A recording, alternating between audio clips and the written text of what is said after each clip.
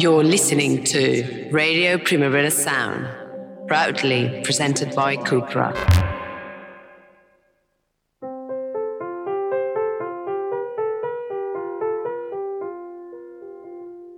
Welcome to the Weekly Review, the radio show where Generation X and Generation Z interconnect, sharing what we've seen, read, or listened to on the World Wide Web. This week's special album belongs to a four-piece from the city of Leeds who go by the name of Yard Act, the kind of band that will make you want to leave the comfort of your home to go to a venue with dark walls to see them play live. Any band that guarantees that will make you sweat is worth the train fare. But for those who are in hibernation mode, like some wild bear from a forest, we have a couple of movie recommendations that deal with the heat in the kitchen. Mars Mind never hibernates, and this week her attention has focused on downgrading. Apparently, mediocrity is the thing now. Oh, and we also shall share our thoughts on the unfortunate comments made by Mr. Damon Albarn on the massive talent of Taylor Swift. Let us begin.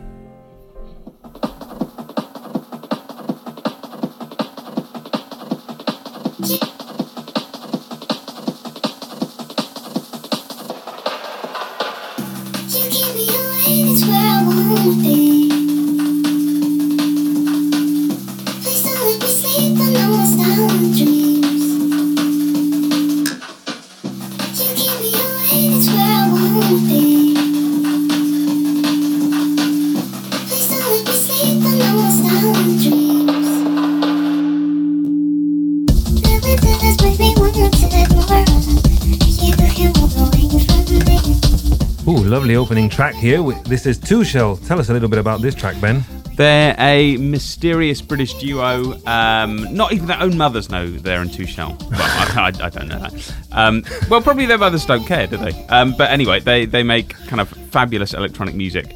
And up until recently, you couldn't sort of find any of it, and it was all like, going for loads of money on 12 inches. And then they took the entirely good move, in my opinion, of releasing it on digital. So now you can get these fabulous two songs, and anyone can listen to them. And this is an absolute banger. Apparently, big favourite of Fortet. Oh, it's great. I'm getting it in anywhere I can. Basically. Yes, yeah. A little. I could also see it fitting on one of those hyper pop playlists that are so popular nowadays. It's a bit Danielle Hall, isn't it? Yeah. A bit kind of, with the kind of speed and the vocal. So yeah. I thought it would appeal to us. Yeah, and very weird to dance to.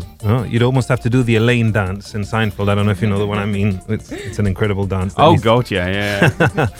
We're going to start this week talking about our album of the week, and it's curious that today part of today's show is going to be dedicated to the concept of mediocrity, because maybe a jazz muso might label this album of the week as a bit of a mediocre effort, but what seems like very simple musical composition is actually where the charm in The Overload by Yard Act lies. It's rhythmically minimal, and the bass and guitars on most songs are a little bit monotonous and repetitive, which results in a very danceable album. Danceable post-punk like this relies on the vocal delivery and lyrics to stand out, and frontman James Smith delivers. Ben, give us your professional analysis of the Yard Act's The Overload. See, I'm quite surprised that you weren't impressed with their playing. I thought like the guitar playing, for example, was really nice. There was some really lovely kind of guitar licks, for want of a better word, and like the bass lines are quite prominent. I thought it was all quite well done. What I thought with Yard Act was, I thought they're very much like putting a case for how a modern rock band should sound. A bit like our big friend Nilofer Yanya. They sound like they exist in 2022. Like they've got these influences from the past, like the Fall and Happy Mondays and things like that. But like there's something very firmly present about them. I can't exactly say how they do it, but they just feel like they are a band for these days, and it's been a really, really long time since. Well, hang on. I can't say it's been really, really long time because I just said there's been Nilofer. But there's not many bands like that sound for me so very present day. And when I've only heard about them recently, like last couple of months or something like that, and they seem to have come out of nowhere and just become like really, really big. And I wasn't expecting much, because it's like post-punk. Oh God, another sort of post-punk band. Like, what's it going to be like? And they're absolutely fabulous. And the lyrics, my God, the lyrics are brilliant. And there's a lot of warmth and a lot of heart. So I really enjoyed them. A lot more a lot more than I thought I was going to. What did you reckon? Well, upon the first listens, it's like it reminded me of Sleaford Mods because of the vocal delivery, like kind of more kind of yapping or delivering speeches rather than actually singing in tunes, and obviously crossing that with what the Quietus labeled as crankwave. They were just kind of joking about it, but you know where bands like Idols, Fat White Family fall into. I always welcome it. I love British post-punk, and it's great that they're kind of being labelled as the post-Brexit band, because obviously there's a lot of turmoil in Britain with the whole Brexit deal, with what the Tories are doing to the country. So this is the kind of band for this moment. They came at the right time, I guess.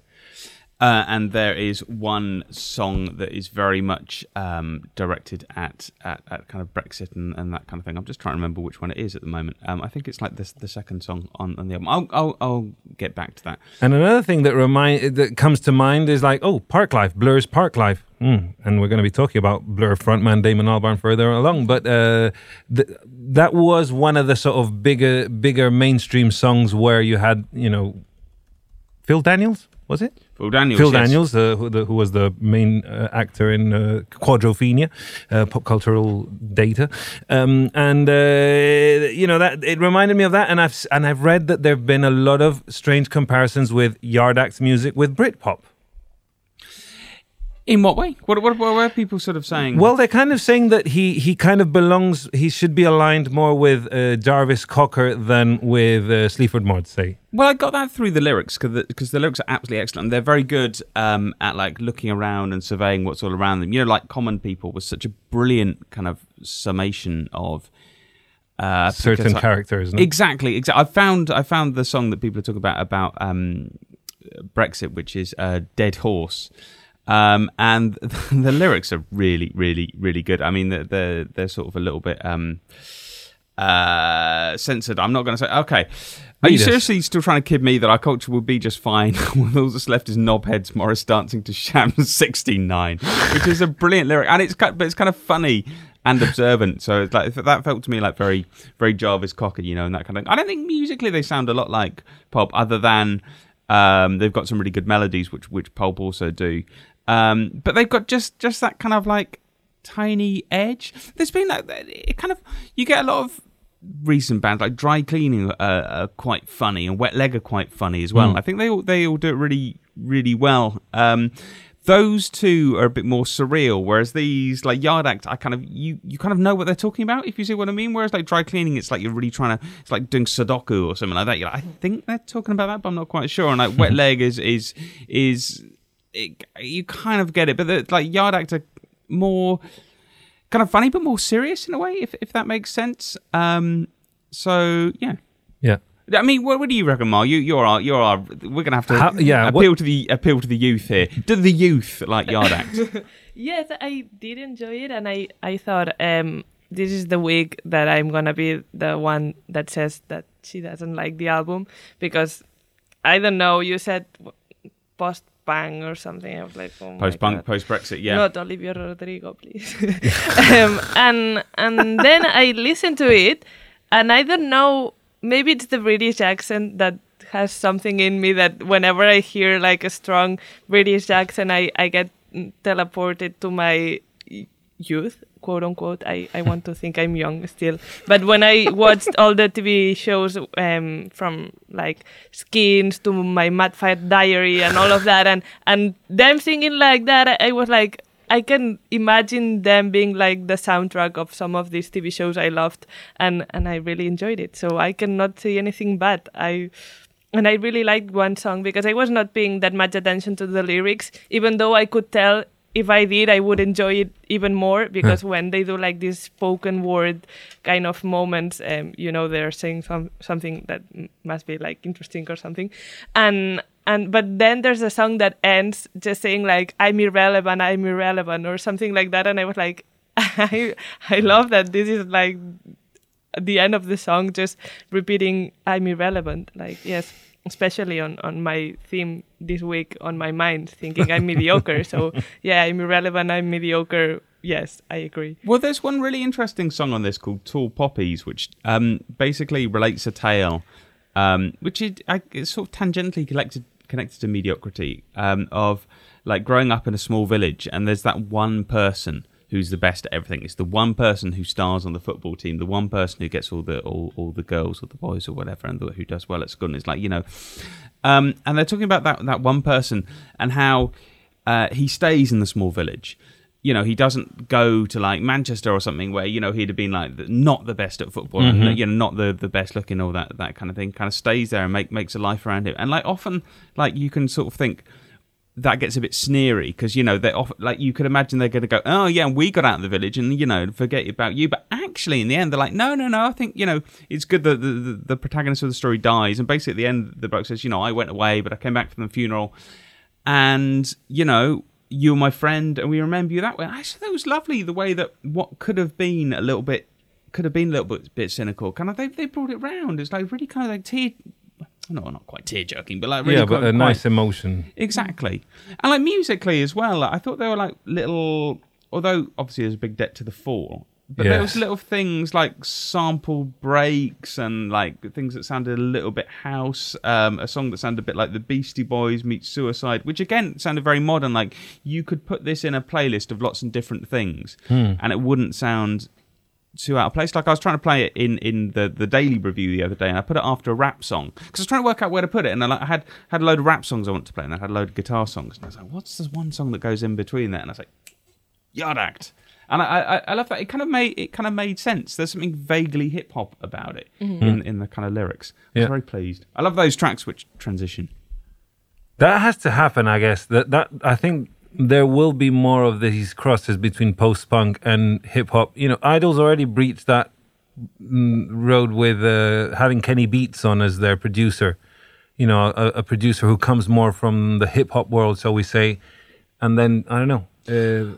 Arctic Monkeys were like very hip hop influenced. They always talk about how much they like the Streets. And, I think arguably they were the first really big rock band to really take on that kind of like British hip hop edge of the Streets and people like that, which I think was one of the reasons they really connected.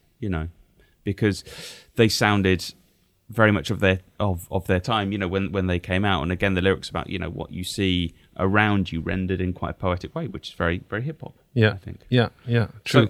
So we listen to a cut from Yard Act's debut.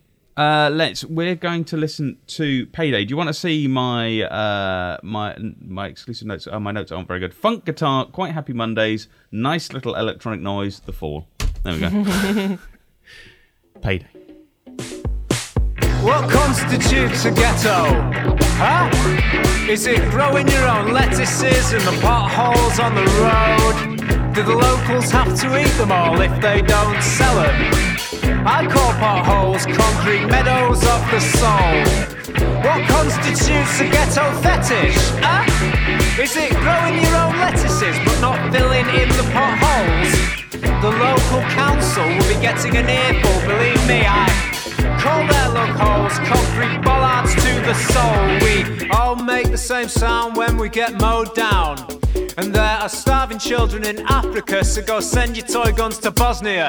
Take the money, take the money, take the money. I know what you mean about there's a bit of a house groove, isn't there, in that bass and drum. Yeah, it's kind of rolling, isn't it? Like you could imagine. I think I was reading something about how they recorded it, and it actually started off as kind of like a house song. You're like, wow, that's quite impressive. It's because I read somewhere they said even like Italo disco. I'm like, what? Italo disco? But maybe this might not be the example, but there's a certain cocktail groove going on there. I could hear it, definitely. Oh, yeah. What constitutes a ghetto, huh? Is it growing your own lettuces in the potholes on the road? Do the locals have to eat them all if they don't sell them? I call potholes concrete meadows of the soul.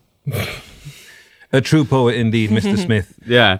I wonder if he's related to Marky. No, he's not, but it helps having the name Smith in a post-punk band, doesn't it? That sounds like The Fall. Anyway, I've been watching a lot of movies, as you know. It's one of my favorite things to do, sit on the sofa, eat Cheetos, and just watch movies. Especially movies about food. I've seen 2 over the holidays. Well, one last week and one over the holidays. 2 great films that deal with haute cuisine. Do you like eating out, both of you? Love it. Yeah. Yeah, when I get the opportunity. Yeah. What's your favorite restaurant, Mar, for instance? Do you have a favorite restaurant? No, because I'm poor. I don't go out that much. I like it, but I don't do it because it's expensive. You could have a favorite kebab shop or something, or like, yeah. Like as a young person, where is there a place you go to quite frequently? No, the supermarket. Oh, right. Say it's your birthday, right? And your friend's off to take you out to a restaurant. Yeah, but I'm that friend that just leaves the job to others to do it. I'm like, you choose, you bring me to somewhere I like, and I don't have to think. Actually, you know the problem. In Britain, if it's your birthday, people take you out. They pay for you in a restaurant. But in here, it's the other way around, isn't it? I was absolutely shocked. So the tradition or the normal thing, and you're talking about like young people, like 25-year-olds. It's Ben's birthday. Mm-hmm. We'll take you out, yeah? Yes, and we choose the restaurant. Yes. No, but we'll pay. We'll pay. That's the thing. But you choose the restaurant. And here it's the other way around. Well, yeah. I went out for, I think it was a recent birthday, and I went out with my family and my brother-in-law's family. And at the end of the meal, everyone was sitting around like looking at you. Come on! I was like, oh, is it me that's paying? I was like, God damn it! Yeah. Sorry. I never appreciated that cultural difference between Britain and Spain. It is true here you're expected to pick up the tab, no? Well, someone was saying on Twitter the other day, like, one of the biggest cultural differences is who brings in a cake if it's your birthday. Like, so in Spain, who brings in, if it's your birthday, do you bring in a cake? Or no, you cannot make your own cake. That's sad. You don't bring your own cake. You can buy the cake to bring to treats. But it's not your own.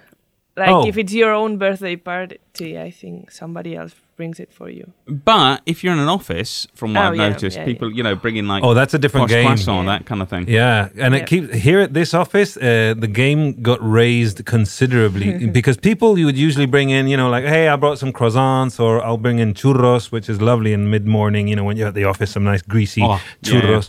Yeah. But someone brought in a leg of cured Iberian ham, jamón ibérico, and that just kind of killed, and everyone whose birthday it was after that, nobody brought anything because it's like, I can't top that, and I'm not going to come in with some croissants. We need to let the time pass so that people forget about that delicious flavor of ham. Did he bring in someone to carve it as well? Yeah. No. He got one of our colleagues in booking who knows how to cook professionally to do the cutting. But I was sick that day. I was doing home office that day, and I was looking at the Slack and seeing the photos, and I'm like, no, you don't start cutting the ham that way and stuff.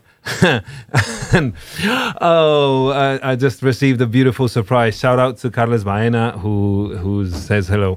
But yeah, there's a way to cut ham, ladies and gentlemen. If you buy a Spanish Iberico ham, make sure you watch the YouTube tutorial. YouTube is full of them. It's a exquisite science of how to open the leg. Anyway, but we were talking about restaurants in general for a reason, and it is because there were these 2 incredibly entertaining movies out about haute cuisine, shall we say, or using restaurants as a backdrop for the characters to develop their stories.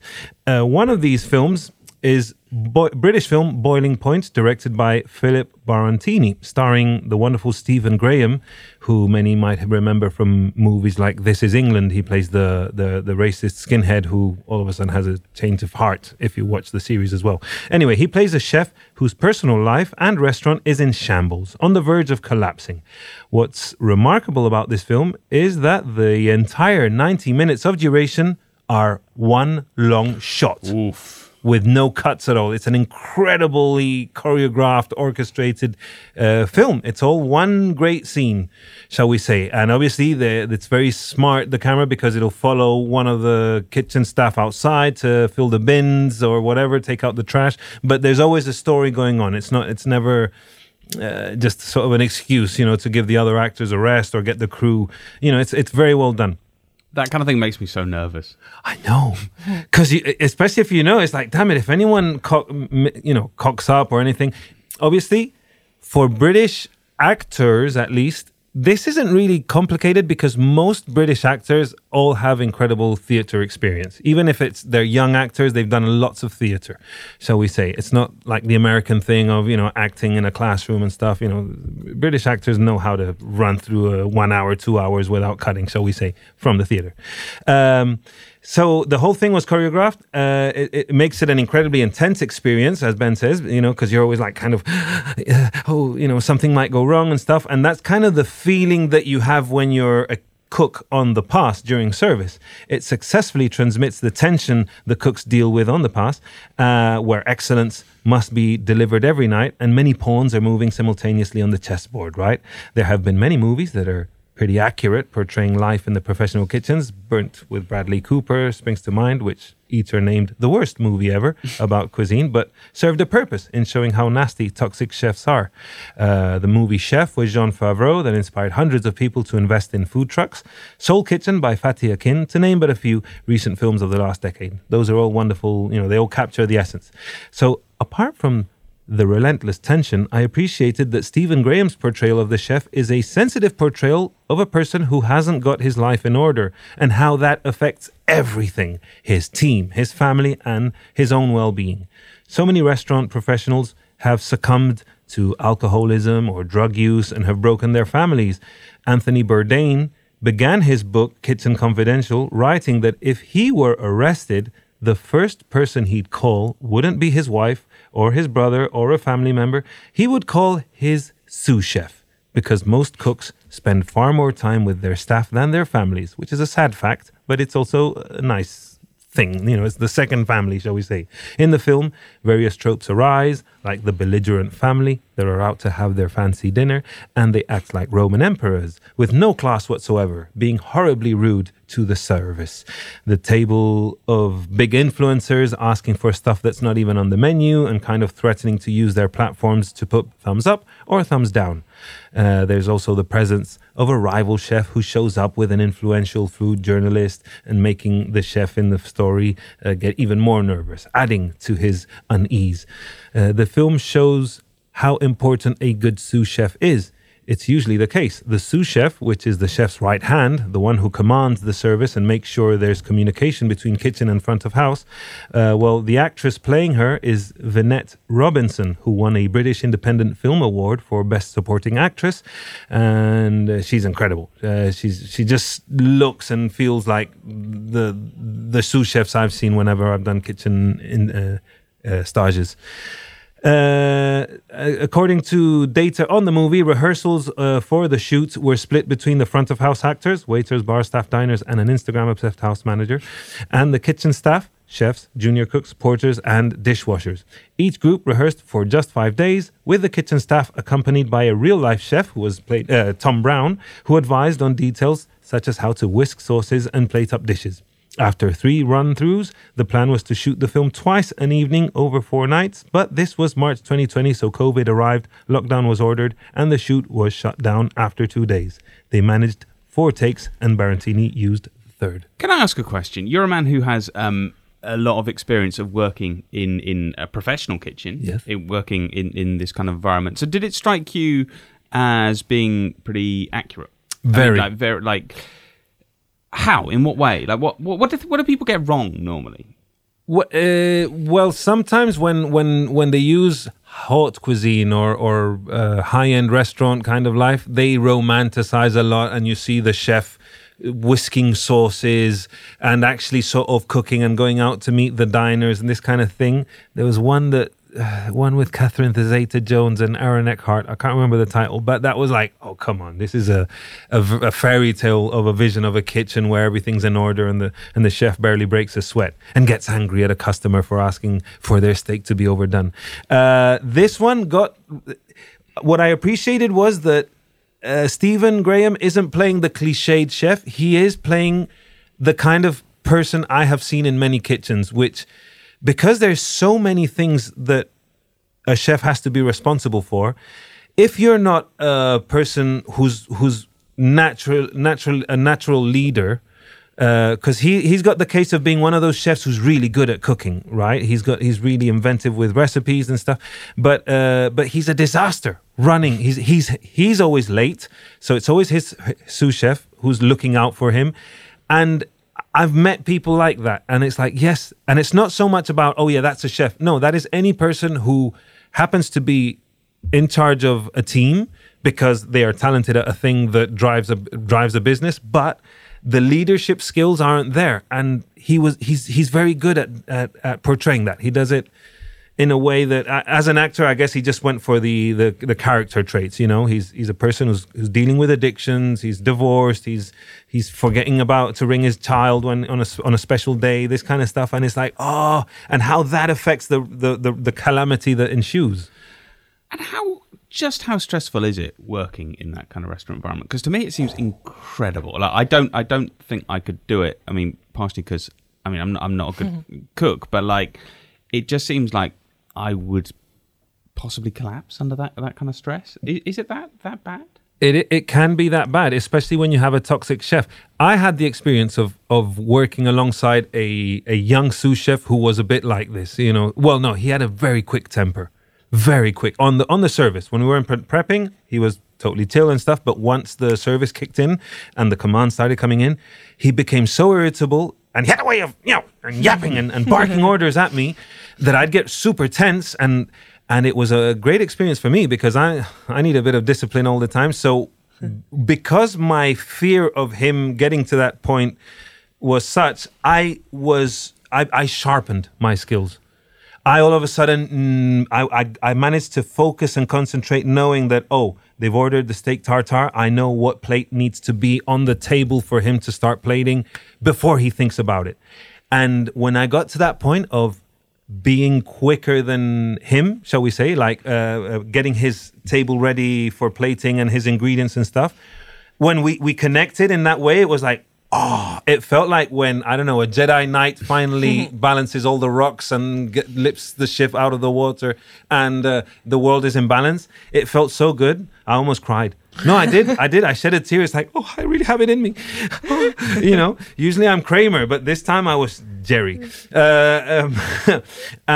So a lot of things, there's been a lot of denouncing of this kind of toxic behavior lately on social media and stuff, and people saying, look, it's no longer the days of Marco Pierre White, which this reminded me a lot of what it must have been like in Harvey's. Marco Pierre White, the famous celebrity British chef. He became a celebrity because he was super sexy. He had long hair. He was incredibly good as a chef, but he'd throw pans at his chefs' heads. If something was cut too coarsely, or if a sauce wasn't well emulsified, he'd throw it. He was the worst. He was the worst. But every chef who trained under him became a culinary superstar. Gordon Ramsay being the most famous one, and everyone knew how to reach that level of excellence. But nowadays, people are questioning: do we need that kind of behavior and this kind of military kind of behavior to reach this level of excellence? No, there are other ways. Especially because mental health is important. It's important to take care of your staff, and also because good staff is hard to come by in restaurants. Now, that brings me on to the other film that I wanted to talk about. A Taste of Hunger, Danish film directed by Christopher Boe, starring Nikolaj Coster-Waldau, famous for being Jaime Lannister on Game of Thrones and making love to his own sister, apparently. And It's not apparently about it. They had a child. They do, didn't they? They had, You see them at it. I mean, oh my God! It's because I didn't see that season yet. Can you believe it? No, hang on. Season 1, they're at it. Are they? Yeah. In season 1? Yeah. I saw season 1. I can't remember. So yeah. Sorry, yeah. Cersei, you saucy Cersei, and Jamie. What are you two getting? Well, if you live in the middle of nowhere in what's Westeros or whatever, They live in a big bloody city. There's no. Yeah, I know exactly, and they're royalty. I know. It's like, what is this? I just remember it really well because it's one of the. I remember like just being like one of those like dropping your kind of cup of tea moments. You're just like, oh. we're going there, are we? Okay. Oh, that's lovely, right. Anyway, so the film stars Nikolai and Katrin Greiss Rosenthal, playing a couple who both share the dream of obtaining a Michelin star for their fancy restaurant, Malus. Bo co-wrote the script with Tobias Lindholm, the writer-director of A-War, who also co-wrote many films by Thomas Vinterberg, including his latest, Another Round, which we spoke about not so long ago. This movie works on many levels because it accurately shows what a modern fine dining restaurant works like behind the scenes, but especially the effects it has on the life of a married couple who run a restaurant. This film will resonate with so many married couples who devote their life to running a restaurant because it really is a very absorbing life or experience or job. And the children of these marriages are usually heavily affected by their absence, by the fact that whenever they're together at home, all they do is talk about the business, the new chairs they have to order for the new dining area, the price of fish for this week's menu, blah, blah, blah. So any child or any person I've met who had parents who owned a restaurant, they're like, I don't ever want to touch a restaurant as a business. You know, they don't want to work in the restaurant business because they've grown up with it and they've seen what the toll it takes. So Maggie and Karsten, which are the name of the characters, their relationship is that, you know, you see the phases where they meet each other at a catering gig and they share this vision. And many psychologists recommend couples to spend time away from each other or make sure they have something to do, a hobby or whatever, separately, because it's nice to return home and have something new to say, no? But if you're together all the time in such an intense business, it takes a toll on the characters, so we say.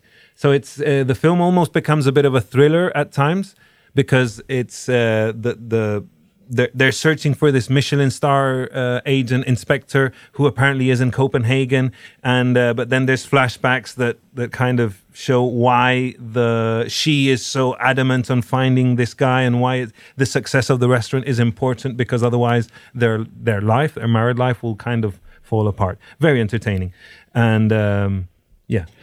Could I ask as well? Like, sorry, I'm feeling quite interested in food. Like, where do you stand on Michelin stars? Because aren't there a load of people who think they're just a load of old rubbish? Like, it's all to do with how they do the tablecloths rather than the food and that kind of thing. That's coming from a country like Spain where we eat so well and so varied in so many different types of normal, ordinary restaurants.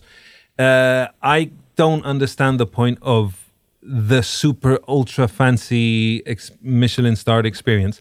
It's nice, and I understand from a business point of view, there is a 1% of wealthy people who are bored with their money, and you kind of think, how can I impress these people? People are willing to pay 500 euros for 2 hours sat at a table. So it's like, how can we bring excellence to this person's life? I understand that if there's people willing to pay for it, then Michelin-starred restaurants or haute cuisine restaurants make sense. But ever since it's become this aspirational thing where people with moderate incomes are like, oh yeah, you know, give yourself, you know, celebrate your birthday or your Valentine's Day dinner or something in a Michelin star restaurant. It's a great time. And when it's done right, you have a brilliant time. But sometimes in a lot of these Michelin star restaurants, the food isn't that memorable. What is memorable is, wow, you know, the way the sommelier seduced you into choosing this wine, and all these people pandering you and pampering you, you know, that's what it is really.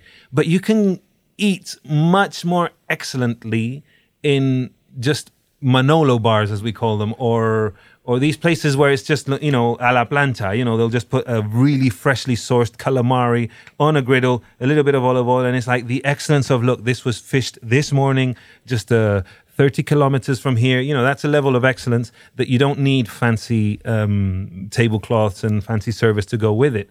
And especially what everyone questions is, what's the point of creating a business where you have to deliver this kind of excellence when the married couple who run the restaurant are falling apart. The staff is stressed and overworked. Usually, the employees are never paid enough money for the time for the work. You know, because sometimes you end up spending more hours, and no one's keeping tab. No one sort of pats you on the back for spending 3 hours more because you know there's things that needed fixing. There's cooking processes. There's the cleaning and ordering of the restaurant is just a nightmare as well. You know, to keep that level of excellence, you need a lot of hands. And sometimes it's like, look, this is the going rate for the salary. And sometimes you try and pay a little, you know, they make the effort of paying a little bit more or compensating. But sometimes it's not even about the money. Because if you get 2 days off work, a lot of restaurants, they will never give you those 2 days together. And usually you're so knackered from working maybe 5 straight days that by the time you get to your day off, you can't move. And Bourdain wrote about it perfectly. You know, you're that feeling of just wanting to lie in bed, and you wake up and you still feel the aches in your muscles and your back, and you know, from standing so many hours. And you think, I always think it's great for young people, because when you work in these kind of excellent restaurants, you can always move on to do other great stuff as a gastro consultant or setting up your own shop with your own restaurant, but you know, just taking the key elements and that can be managed between a staff of 4, etc. But yeah, it's a debate that continues to happen. Tell us about Nordic Chuggy. I've forgotten how it's pronounced. Is it Chuggy. Okay. For a moment, I had a moment. I was like, "Oh my god, I've almost forgotten." Tell us about it. Well, because since you told us about Chuggy, I've been all Christmas. I've been like, "Oh, this is Chuggy. This is so Chuggy. Oh, this is Chuggy." You know, on Instagram, it kind of makes you feel good because it's a way of taking down something that, it's super Chuggy. So, the Chuggy alert. So there's a scene at the beginning of this movie of the Danish one, A Taste of Hunger, where you see them serving this massive round table where there must be about 20 diners, and there are 20 waiters, like one waiter per diner, serving them simultaneously, like in this choreographed ceremony. And it's like, this is so Chuggy. Right? This is so outdated. You know, this is what happens. You know, in Nordic countries are rich countries. You know, they've been rich countries for a long time. So it's what I was saying. It's like, people with money and they're bored. It's like, let's go to this place where we're all served in this kind of ceremony. All you needed now was for the waiters to wear masks, like in one of these sort of swingers party ballrooms, you know, like in Eyes Wide Shut. I don't know. And I've seen this in so many Nordic films where the characters are, you know, well off, shall we say. And there's always this kind of thing that I've noticed in the Nordic countries where it's un poco hortera, as we say in Spanish. It's a bit cheesy and chuggy. Chuggy is the word for it. I don't know. But that's all I have to say all right, about it. Well, I want to listen to a song. You claim, apparently, Radiohead are very chuggy. Or very Norwegian chuggy. No, my God. Okay, Nordic chuggy fits into Radiohead ballads. Like there's a thing about the Nordic chugginess where they like the sort of serious ballads, but like by edgy people like Tom York. And they like it in a serious way, just like I do. I love Fake Plastic Trees. I like No Surprises. Doesn't sound like you do. Johan. I do. But I recognize it's a little bit chuggy when we take it too seriously. Like if I uploaded a video of like from the train, you know, recording the countryside and playing House of Cards by Radiohead, it would be very chuggy, right? Well, this would be totally normal if I was a Scandinavian, cool, rich guy. But it's chuggy as fuck. That's all I want. But I love Radiohead. Well, let's listen to just a little bit of Radiohead. Why not?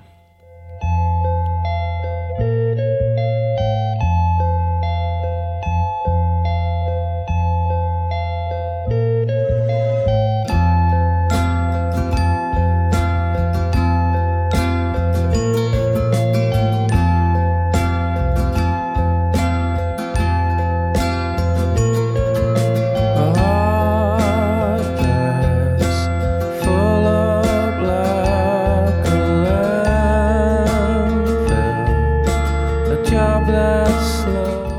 are those Nordic countries with their brilliant healthcare systems and left-leaning governments. I forget them with their commitment to equality and progressive values and good education system. Forget them. Those losers. Is that what we're saying? Basically, they don't have Bar Manolo, así que we win. We win.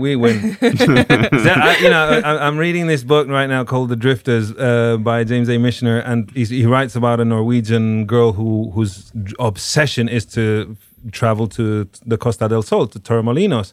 And there's a point in the book where it says, yes, Norway with its incredible health system, it's developed socialism, blah, blah, blah, where everything works. Why would you change that to go to Torremolinos in the 60s, which still was certain, well, I don't know, it wasn't as advanced. And it's like, I'll change it. Well, it was under a dictatorship. It wasn't very advanced. I forget, but it was a haven. It was a haven even during Franco's dictatorship. Anyway, time for Mar. Her name's Mar.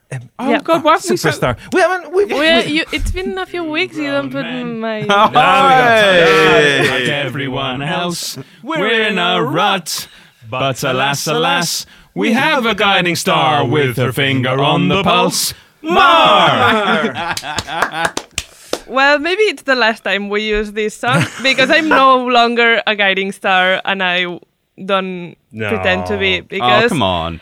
As I've been saying in the last few episodes, and maybe that's the reason you haven't been putting the song, I very much fear I am fully downgrading, my brain is rotting, there is no turning back, and there will be a point, I will end up reaching a point where I'm completely and utterly stupid, and maybe this will be like my final freedom, like finally arriving to the point where I have no thoughts and it's just an empty brain in my head. Like a himbo.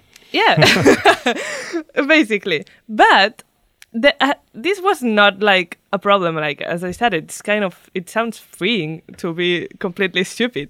But I stumbled upon a problem I didn't see coming. Because I was talking to a friend the other day and I was saying like, yeah, this is what's happening to me. My brain is rotting and I will end up being very dumber than I am already. No. And that's it. That's how it will go. And I'm fine with it. And he was like, actually, maybe this decay that you're talking about, like this slow decay into being very dumb, it's not something that will happen because you're still it's maybe something that's static. Like you think you're downgrading, but you will not wake up one day and say, oh, I have finally reached full stupidness.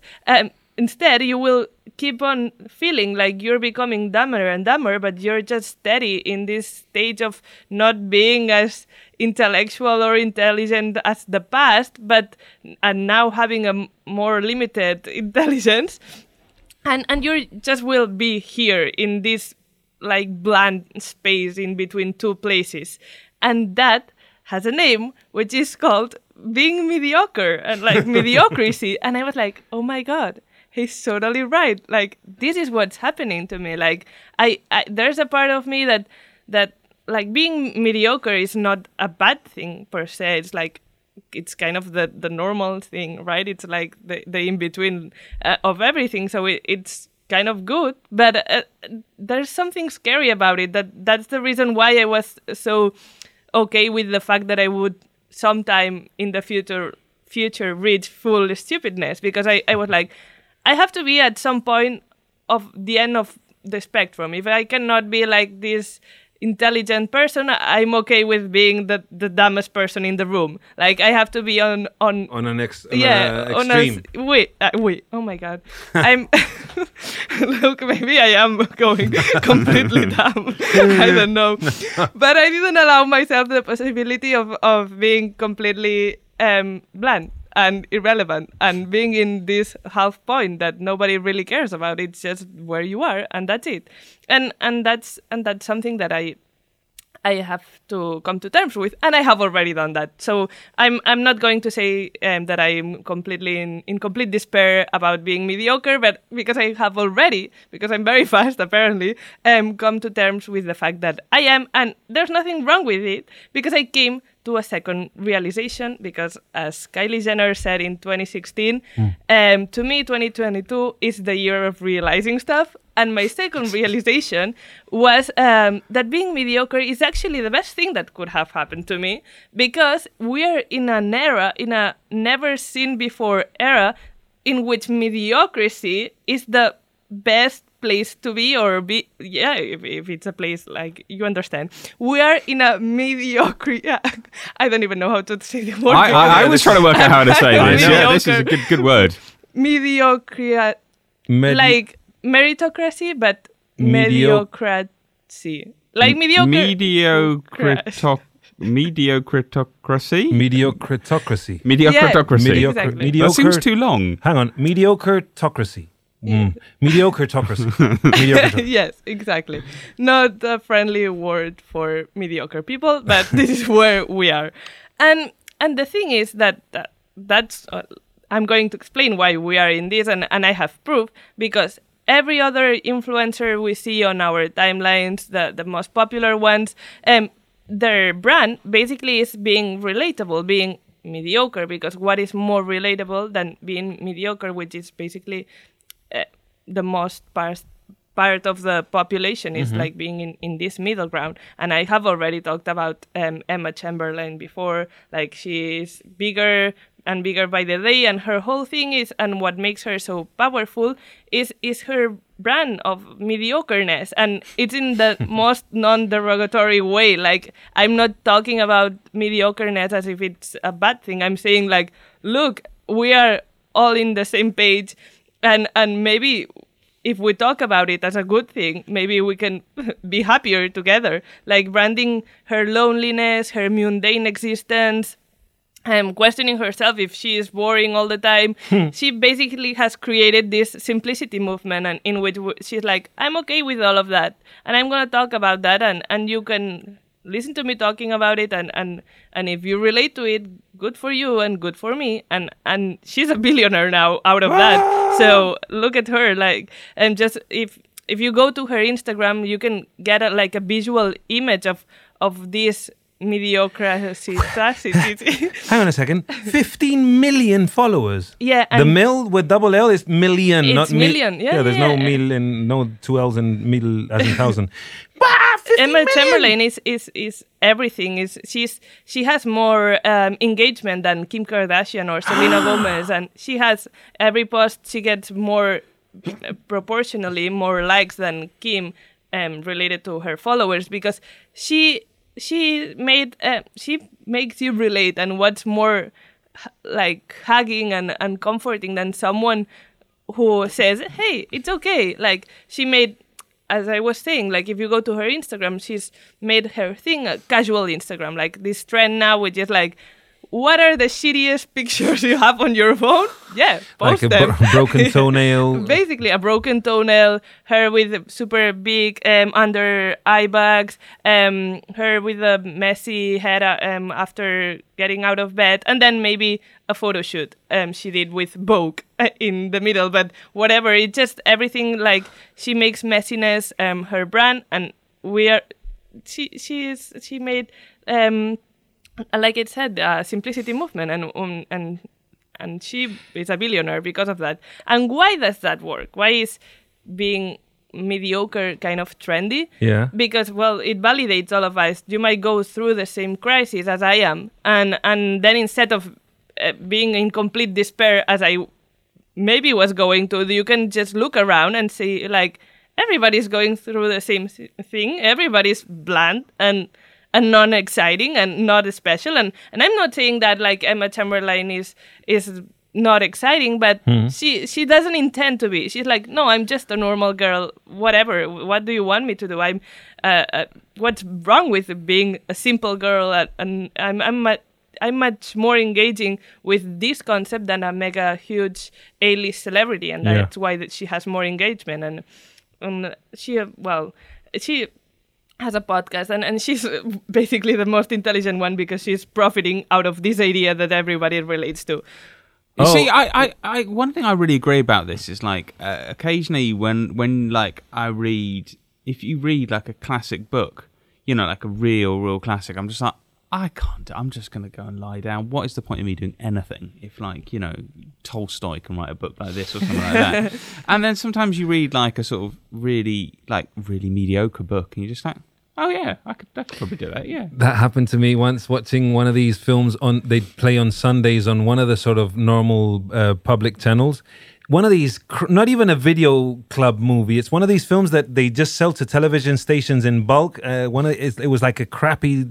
It wasn't low budget, but it was just like something. And I watched it till the end, right? And it's like, why can I stay up watching this? But when I try and play a Tarkovsky movie or some Ingmar Bergman, I'm like, after half an hour, I'm falling asleep, you know, and I'm feeling mediocre because, I'm not understanding or enjoying Bergman. Yet this shit movie that no one cares about.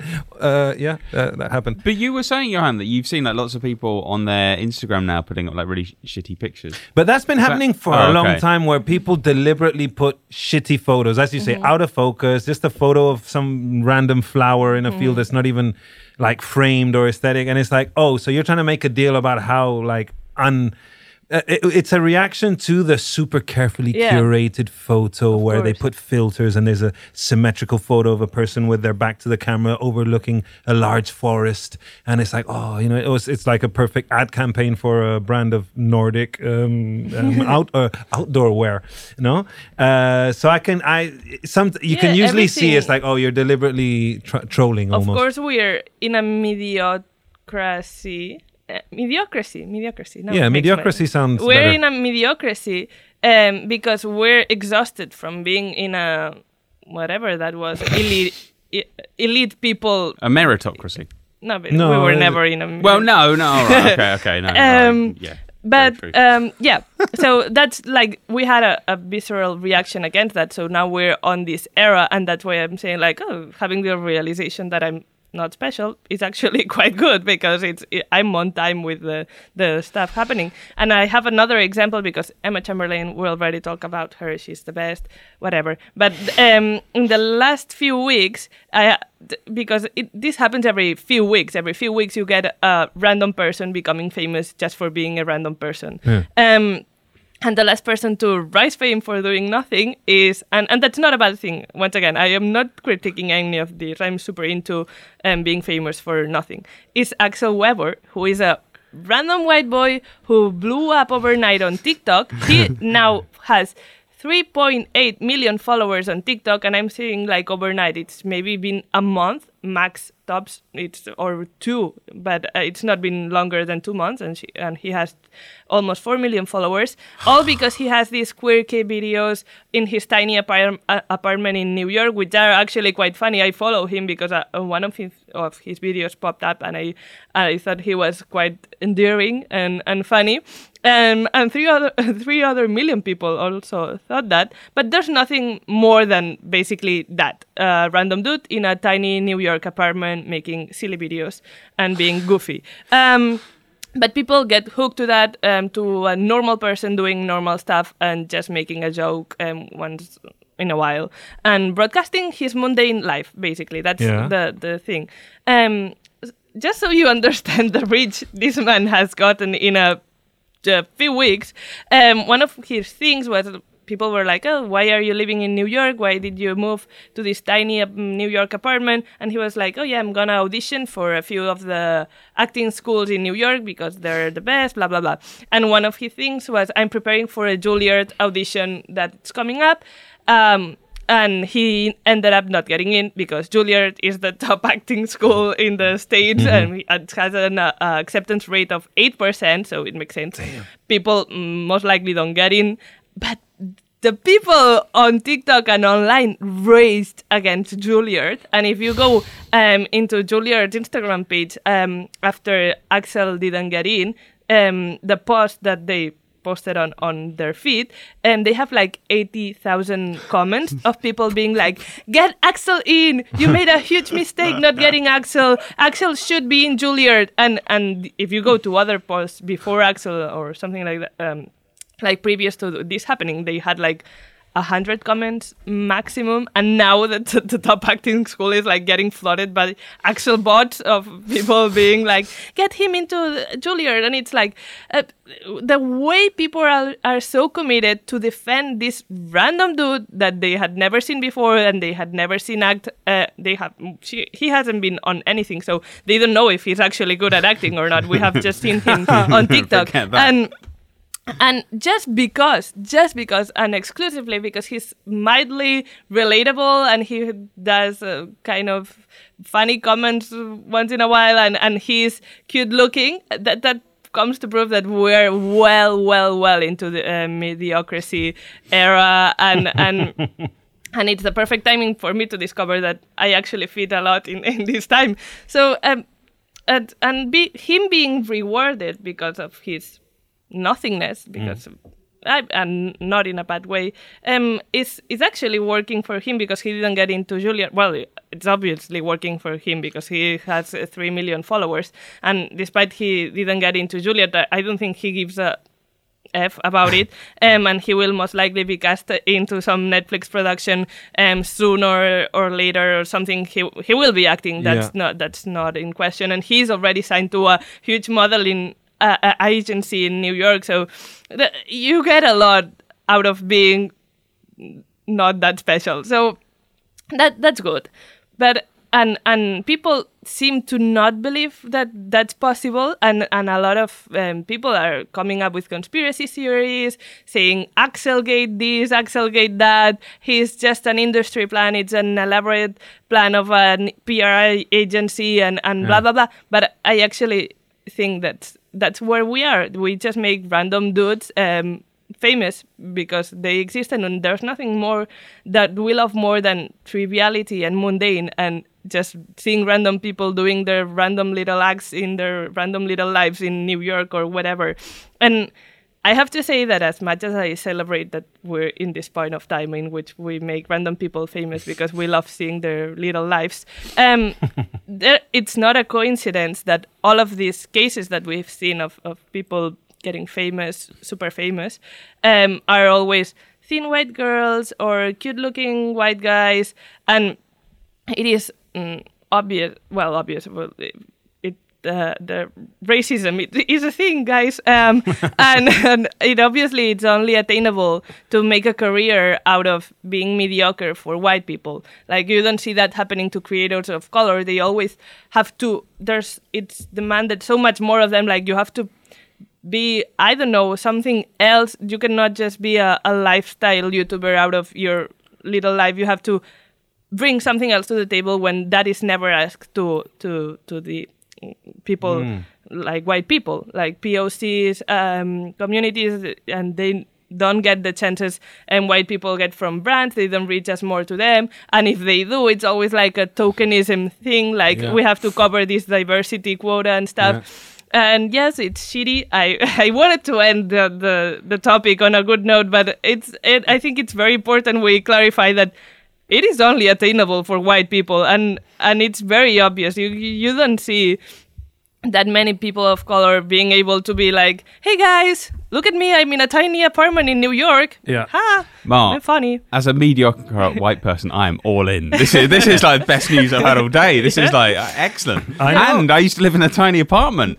I didn't film it. I'm kind of glad that a white guy is being celebrated and popular again, because like for a I know, because there's like this. That's not the point of the topic. That's not the point of the topic. I know, but it's like and they said it in that White Lotus, series. But that was ironic. That was not supposed to be relatable. Of course, we give prizes to white people for existing, but that's a bad thing. We should give prizes for everyone. And anyway, everything sucks. We already knew. Being mediocre is okay, but only if you're white. That's a bad thing. And also, if you're a cute white guy, normative looking, and please don't be fat, and please be super cute always. But in a way that we kind of like. Have under eye bags, but not that much. Anyway, I just want, all I actually wanted, I don't want to be mediocre, I don't want to be a superstar, I don't want to be dumb, I just want to be like a ethereal aura that floats through life, like an immaterial girl, like Sophie very well said in a song. And that's actually the dream that everyone should go for, be an immaterial girl. And why don't we hit it, say goodbye for today with that song by Sophie. It's been an absolute pleasure. I'm off to be even more mediocre than before, and I'm going to celebrate it. We'll see you all next week. See you next week, and tune in tomorrow to the Weekly Review en español.